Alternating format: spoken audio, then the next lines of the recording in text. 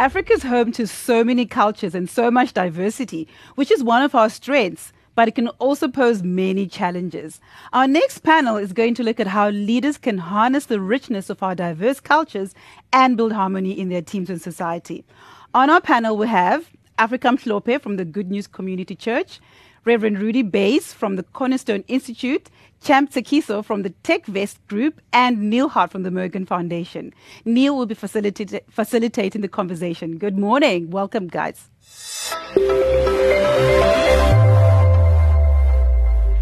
Thank you, Nyari. So good to be with you today. And we've got a great panel of amazing people with us today.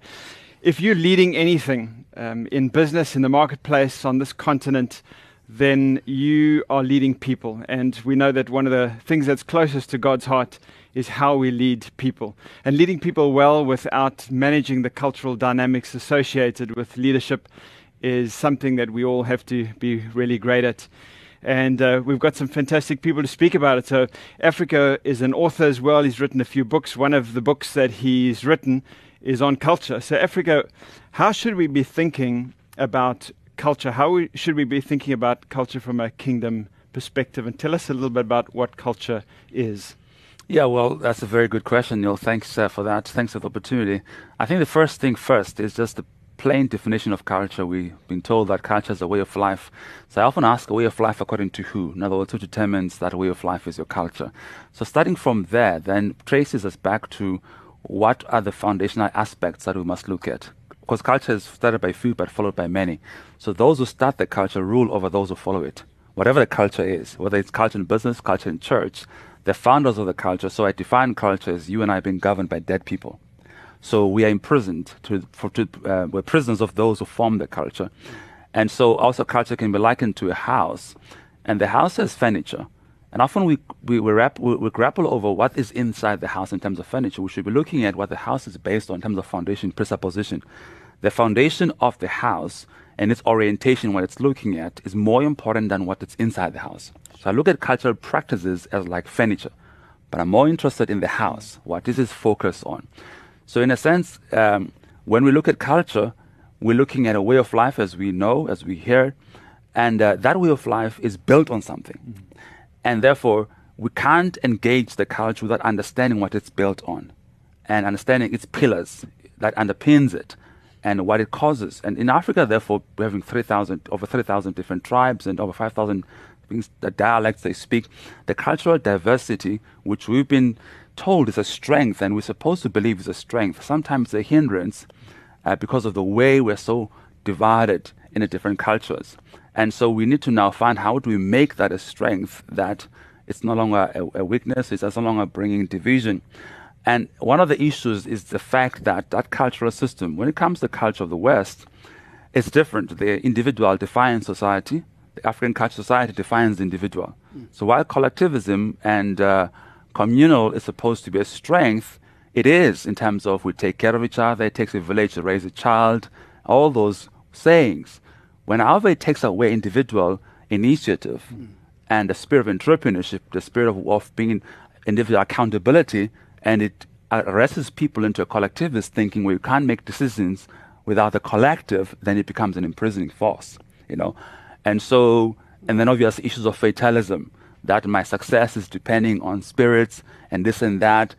While it's good to set the foundation for faith and religion and belief, it's also bad in the sense that one of the previous speakers spoke about that, you know, we excuse ignorance by using spirituality. So I'm just saying that while African continent is a fertile ground to grow the Christian faith, is the fastest growing place for Christianity, but also because of those issues, now just a brief issue about African religion, which is the foundation. African religion is based on the idea how to maximize fortune and how to minimize misfortune. People think it's based on God. It's not. God is an abstract reality.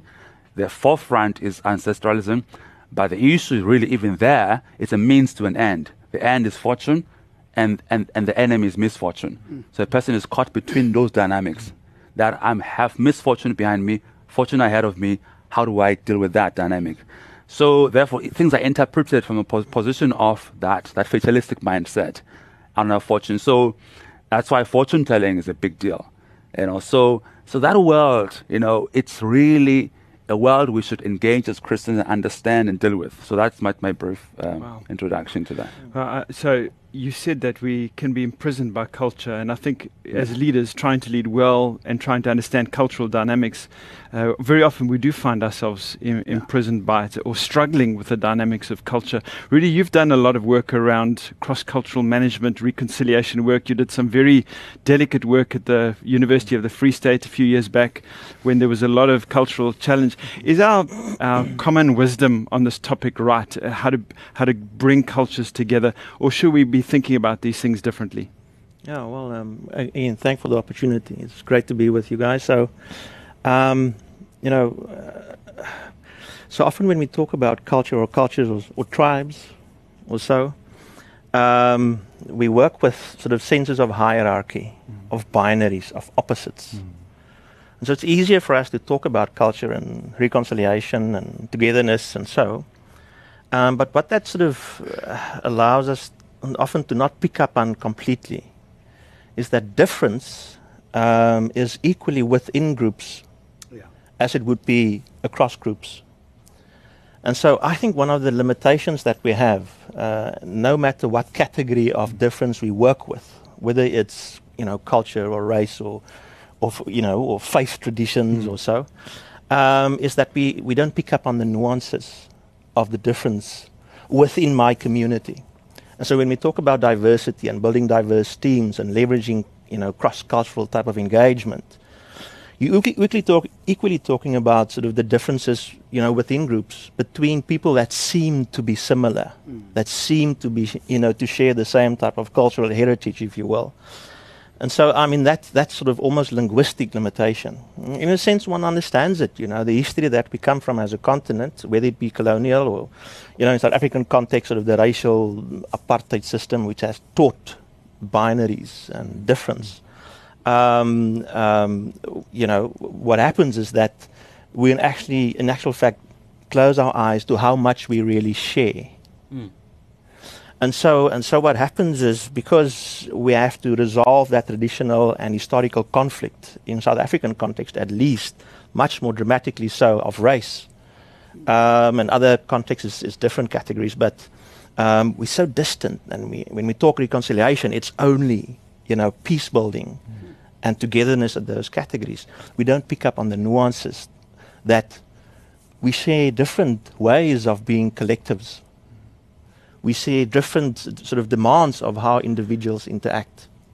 But what is real is that collectivism and individualism have different ways of playing out. Sort of the furniture that you referred to, So what I think we miss, firstly, in addition to the fact that we're not used to, the nuances of difference, is the fact that we are, so strongly push it into binaries. And we don't, pick up on the share dynamics. There's one sort of tool, I think, that culture, in sustaining its underbelly, not its sort of, exciting parts that build sort of celebration of our rich differences, is the whole point of hierarchies.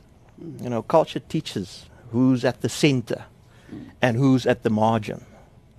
And sort of the dead who designs culture is we place them at the center. They've designed the narratives and the sense of identity of who we should be. And if I'm at the margin, my life's mission is to become more like the center. Sure. I'm never okay. I always have to be more. I have to be more this and that and that. Of course, in the kingdom perspective, that's very different, because we're attempting to become certain set of values as, in fellowship and so.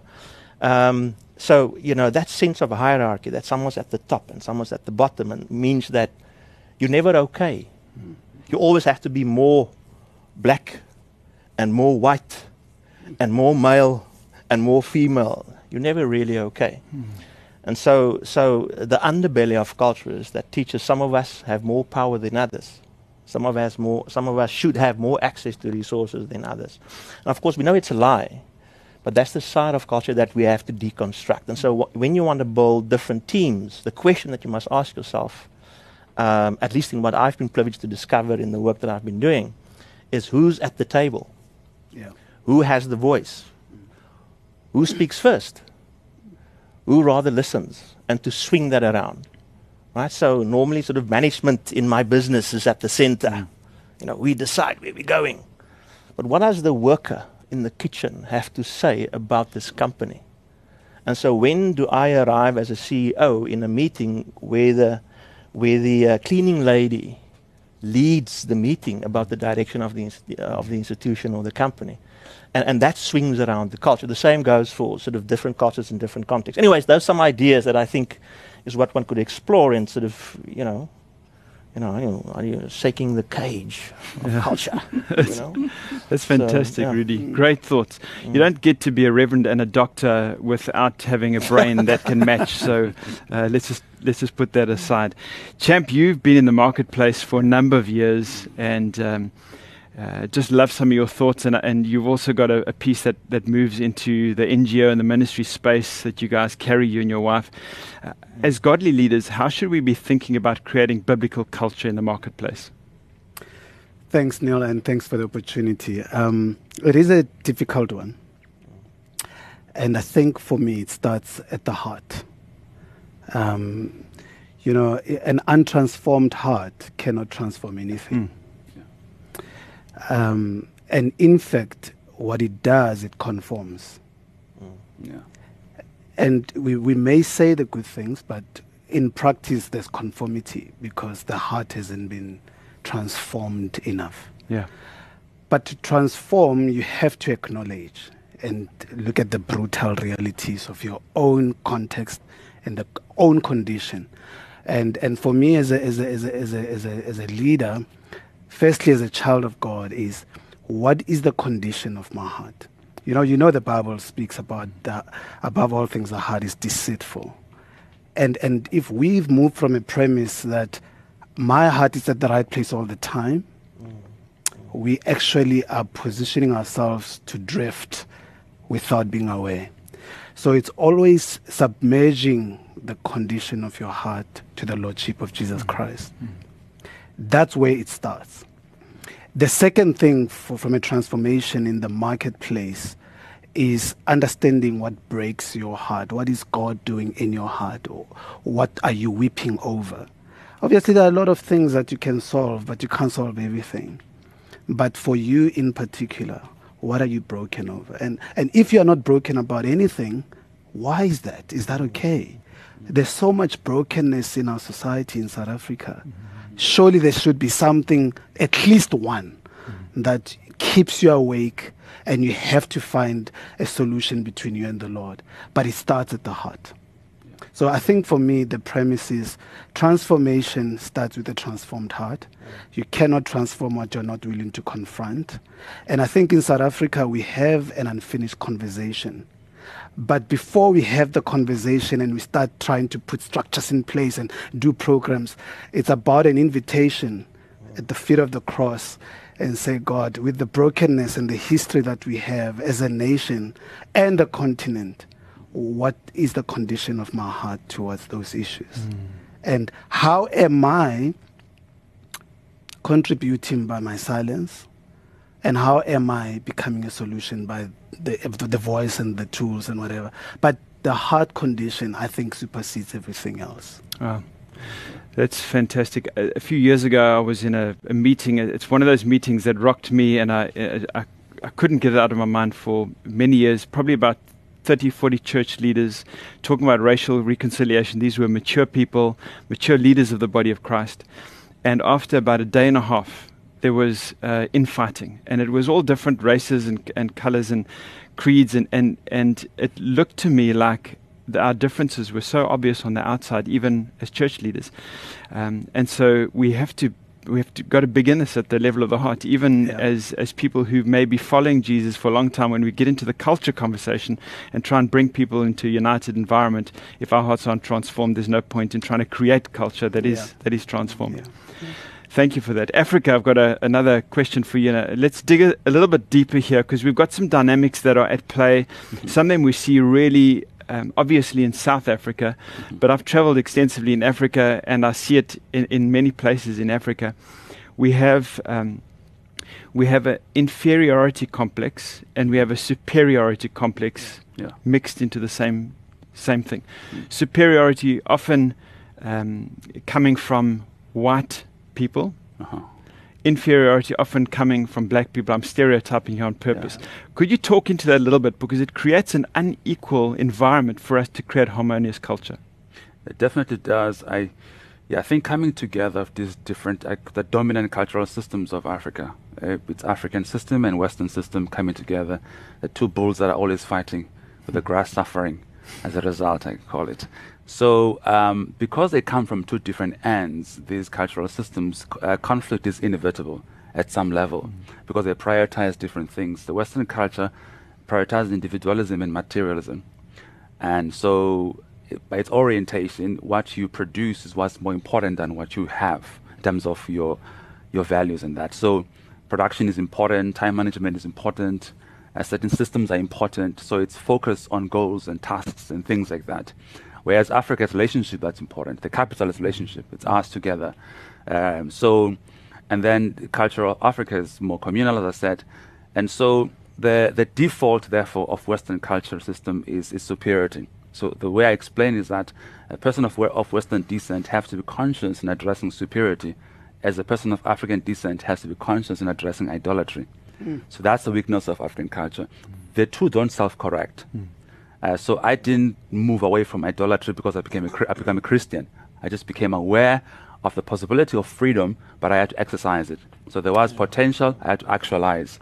So sometimes people think being a Christian automatically sanitizes or cleanses you of your prejudice. You just become a racist Christian. You don't stop becoming a racist. So therefore, the reality is that we have to be conscious in addressing that. And so therefore, when we come together, these two are parasitical. They feed on each other. Sure. Superiority feeds on inferiority, and inferiority feeds on superiority. And so both are victims. Both are imprisoned. Both need liberation. Because there are people who also feed on inferiority because they need the person who's superior to take care of them. So it's a paternal relationship, works both ways. Then others come with the Messiah complex. We're here to help you. Others, we need help. So we need each other. So therefore, and you've got to break that dependence between both. So cultures and the things we have are resources. We start from a position of defining ourselves. Now, if I define myself primarily as a black person, I have to define you primarily as a white person. So it becomes the brother and the brother. So how I see myself primarily defines and determines how I relate with you. You know, and when we come in the kingdom of God, carrying that baggage from the past, and we come here, we're told we are brothers. Now we embrace this thing theologically, ideally in our minds, but in practice we don't really feel like it. We're like, so in churches often, multiracial churches, I often see like people sitting in a bus. They just happen to share the trip, they don't share the life. So we think the bus is life, and we think, we're sitting next to each other, but we don't share lives together. We just happen to share the trip. We're all going different destinations. You want to drop me at my stop? I'll drop you in your stop. And so churches that are multiracial, often, the majority I've been in, has still practiced cultural fascism, the dominance of one culture. So you have 80% black, but 100% white leadership. You know, because the idea is that we still have to train black people to teach the Bible. We still have a long way to go. And so we still want to teach them and nurse them up and raise them up for the Lord. But it's a long journey because they come from animism. They're not ready to understand theological concept. So, and then black people obviously as well, they come there as consumers. They come there, they just want to focus on other things. We've got careers to fix, we've got background to fix, and we don't have time to go on missions. And we can't afford missions. We can't afford to go on missions. So, like, white people can afford to go on missions. And so you've got that dynamic, and the gospel suffers at the end. Because the gospel is more authentic to me, in my view, more impactful when indigenous people bring the gospel to their own people than a Messiah from somewhere with funding. When the person from that community has been transformed by the gospel and goes back to their community with the gospel. So therefore, I feel that the issues that we have, education and things that we have experienced, are resources. Culture is a resource. It's not always evil. It's a resource. But God is only the source. Only God is the source. Everything is a resource. But when we flip it aside and we invert it and we make everything a source, my race is a source of identity, my education is a source of my values and who I am. So when we make what I have as a source, I make God a resource. Where it's supposed to be the other way around. My skin color is not a source, it's a resource. My education is a resource. My language is a resource. My money, everything is a resource. God is a source. My culture is a resource, but it's never a source. So as long as I keep God the source, source of identity, source of my value, source of who I am, then I take everything else as a resource. I don't fight against education. I don't demonize education. I don't demonize anything. Because I'm like, it's a resource. The car is a resource. Money is a resource. But God is a source. Yeah. Love it. Thank you. Yeah.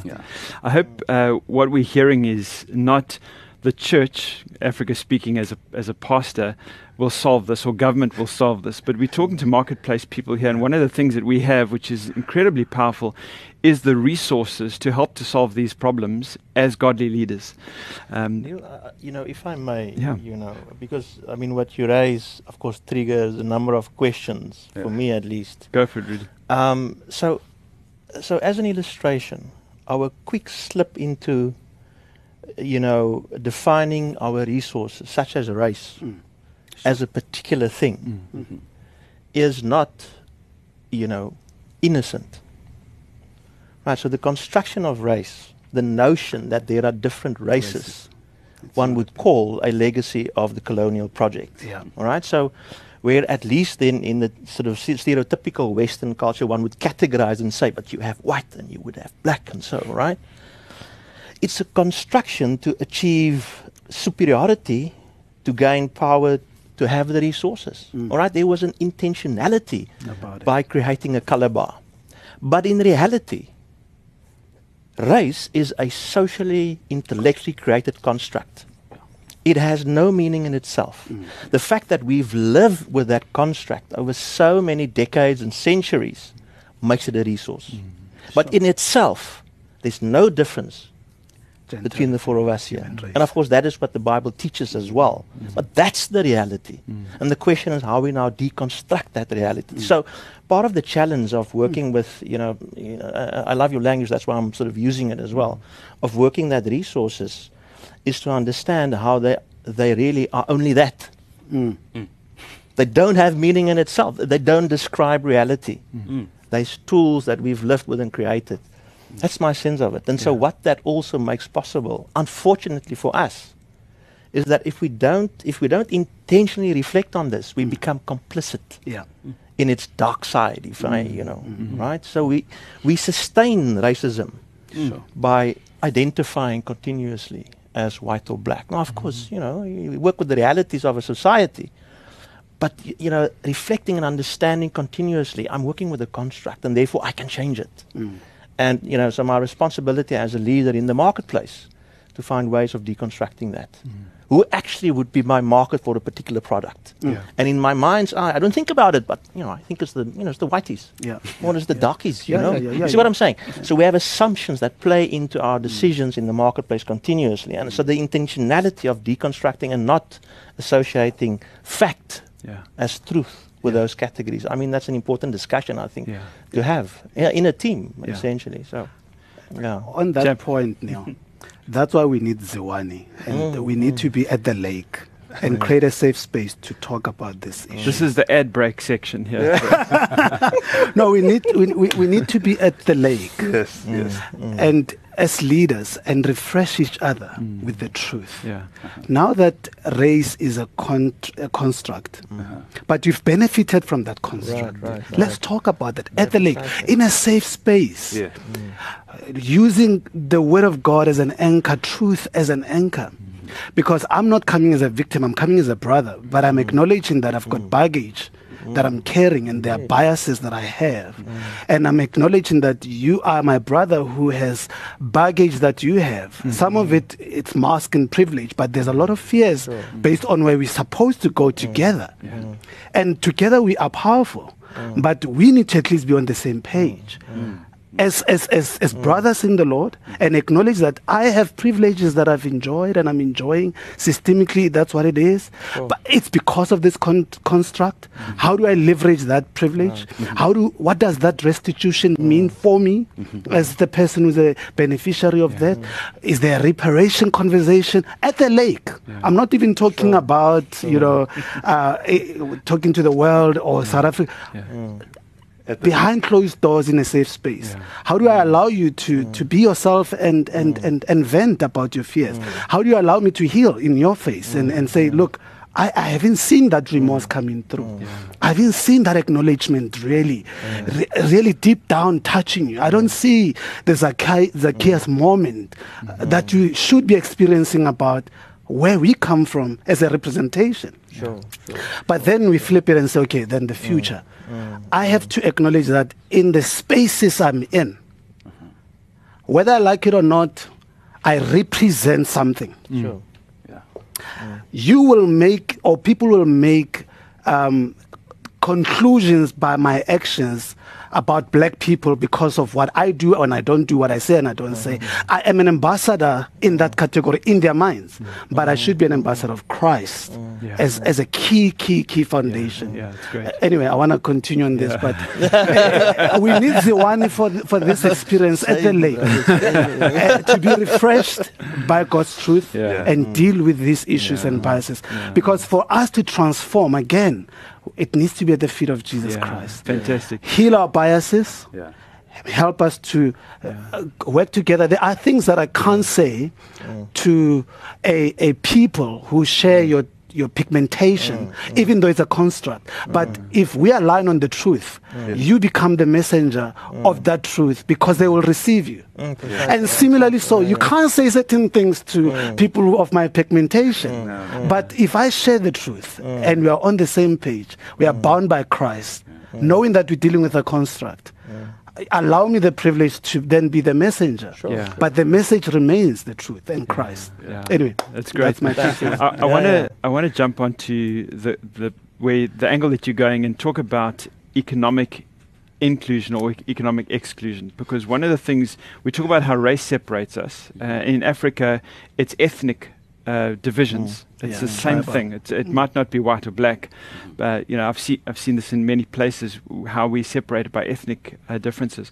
But then what happens is in the marketplace we exclude the other financially, and so we're in the marketplace to make money. It's one of the main drivers of the marketplace, capitalism. But one of the ugly sides of it is that we gather for ourselves. And so, what's the role of generosity in harmony building, in culture, when there's a group that is being excluded or is currently excluded?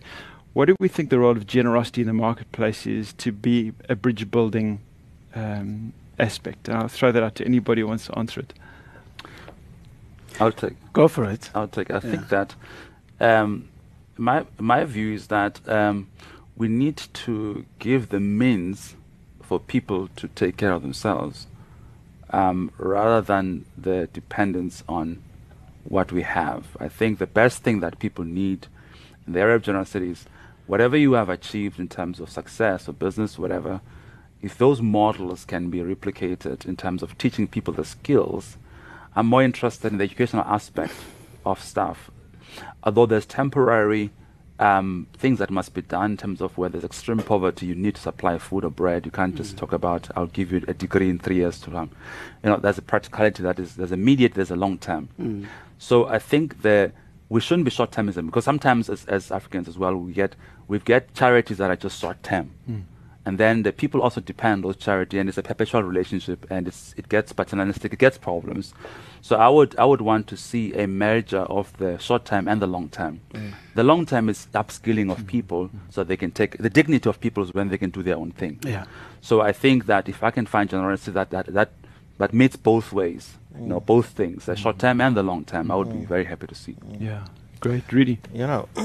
So just maybe firstly on the notion of bridge building, in the context that I'm coming from, where it's sort of more reconciliation work and so, but I think it would carry equally for the marketplaces, that when you sort of talk bridge building, you talk a river, for argument's sake, and the bridge would sort of connect the sides of the river, sort of representing different sort of communities and so.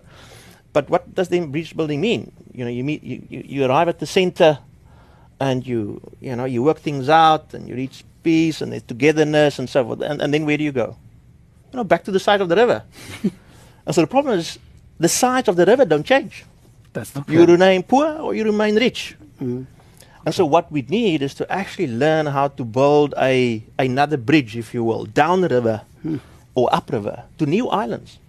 So if you reach one another at the center of this bridge, where do you go? You can't go back. You've got to find a different route down road. Wow. So, and I think with that sort of understanding or perspective at least, when you talk about, within the company and outside the company, or resources in and resources and absent outside, it's really about, again, thinking, how do you think together across the distance? Yeah. So I think much of the solution, in a sense, has to do with a type of incubating startup type of work. So you're working with products in a certain place, you're providing to a certain, segment of the market. The question is, do you work with your clients in developing their own small little companies and initiatives and NGOs to work in a certain area? So, to move from the serving to facilitating, your own little vehicle, and that grow by itself. And so, then you could build in your shareholding of it, and all those type of things that business people do. But the point is that entrepreneurial spirit. Now, I think, on this continent, we are naturally entrepreneurial. So if companies would simply, as part of selling, also include incubating. Is that then you're building bridges between sort of the haves and the have-nots. Yeah. It's gonna. Yeah, that's great. Anyway. It's something that is extremely hard in practice to do. And I happen to work in that space quite a lot, and I've got a lot of sleepless nights. The context is because of exclusion is a product. There's an input, a process, and the output. When we look at exclusion, we look at the manifestation of something that happened. And the cost of it is so painful. It's not just economical, psychological, spiritual, and many other things. Therefore, economic inclusion will not be solved only through economic means, because the damage that has taken place in the mind of those that have been excluded, the feeling of rejection, it's more severe than we can imagine. So that healing is important, and it doesn't take an economist or it doesn't take an entrepreneur.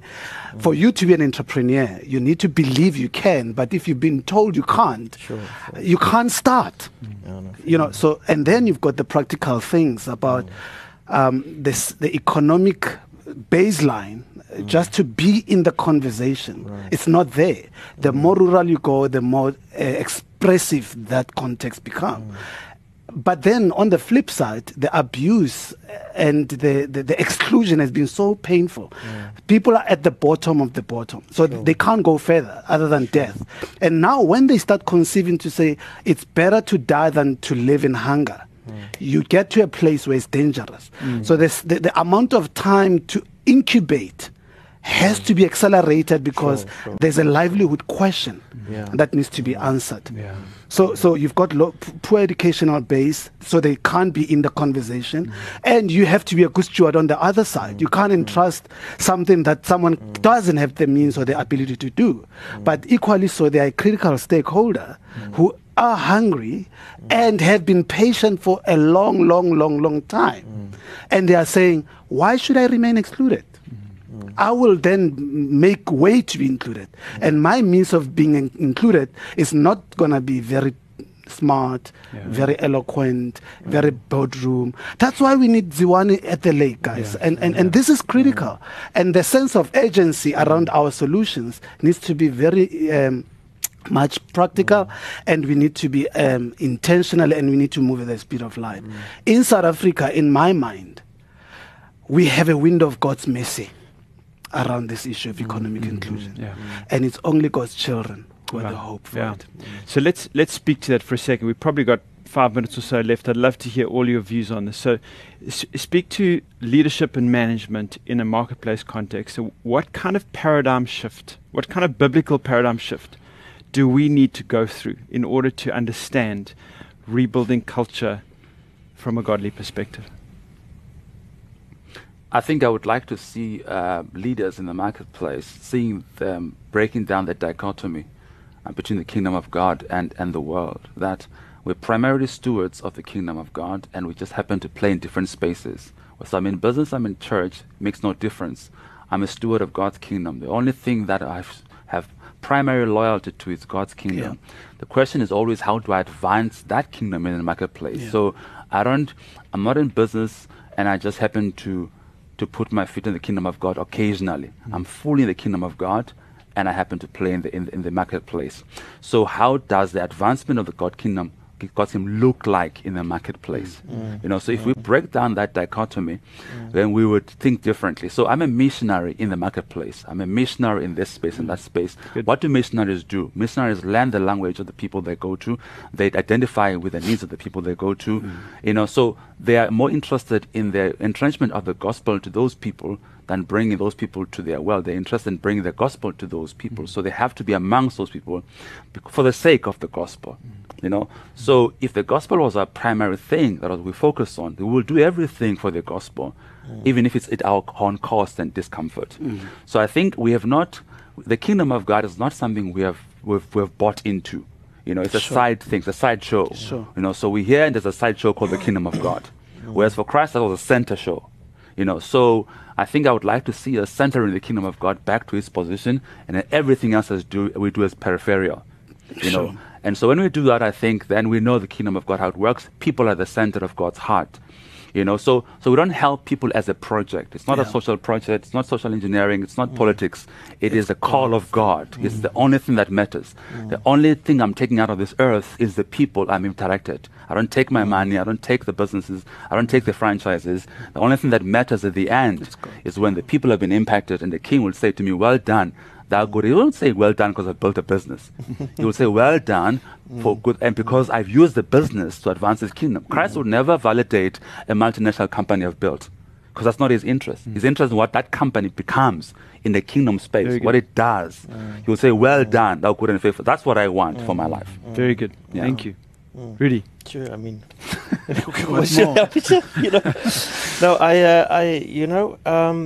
when I think around leadership within organizations, what comes up for me, for where we're at in the conversation, is the notion of hidden knowledge. Who's at the table in the meeting? Whose paintings or pictures are against the wall?